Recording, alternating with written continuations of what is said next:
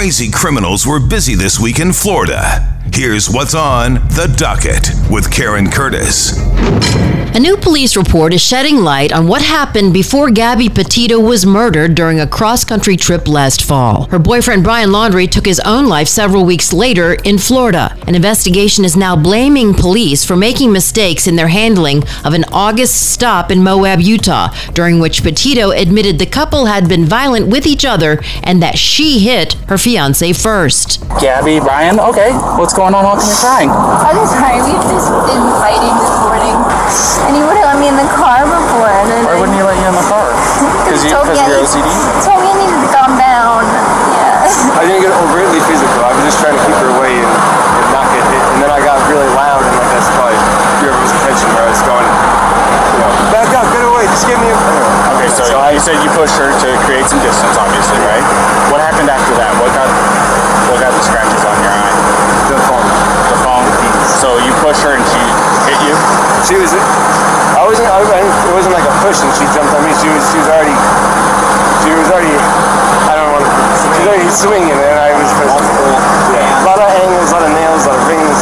Yeah, you got it. So the new report finds the officers had evidence showing an assault had taken place, as you just heard there. The evidence presented provided probable cause for an arrest, but none was made. I've decided I am not going to cite you for domestic violence matter, okay? It was only going to be a Class B misdemeanor. However, the domestic violence portion of it enhances it. Makes life a major pain in the butt, especially at you're 22, right? So I'm choosing not to cite you today. Based on the information provided, Brian would have been the victim, with Gabby being the suspect. The report also blames the officers for not getting a statement from the 911 caller who reported seeing a man slapping a young woman. We drove by and the gentleman was slapping the girl. He was slapping her? Yes, and then we stopped. They ran up and down the sidewalk. He proceeded to hit her, hopped in the car, and they drove off. Weeks after the incident, Petito was reported missing. Her body was later found in nearby Wyoming. The cause ruled a homicide. She was drunk. D-R-U-N-K, capital drunk. In the first arrest of its kind in Polk County, 45-year-old Michelle English has been charged with culpable negligent manslaughter after deputies say that she handed car keys to her friend who she knew was drunk. Here's Polk County Sheriff Grady Judd. She directly contributed to the death of our victim by allowing Mrs. Bruno to have those keys and to drive away despite the fact she was intoxicated. So, now she's facing a second-degree murder charge, just like Lucretia is facing a second-degree murder charge. Sheriff Judd says both women were directly responsible for the death of a man who was standing beside his vehicle on I-4 when Bruno ran over him after English had handed her the keys to her car. Roaming the parking lot without any clothing on and seemed to be not himself. Cleveland Browns defensive tackle Malik McDowell is accused of walking around naked in front of a South Florida learning center, which was put on lockdown. When a Broward County Sheriff's Office deputy arrived, he allegedly attacked him.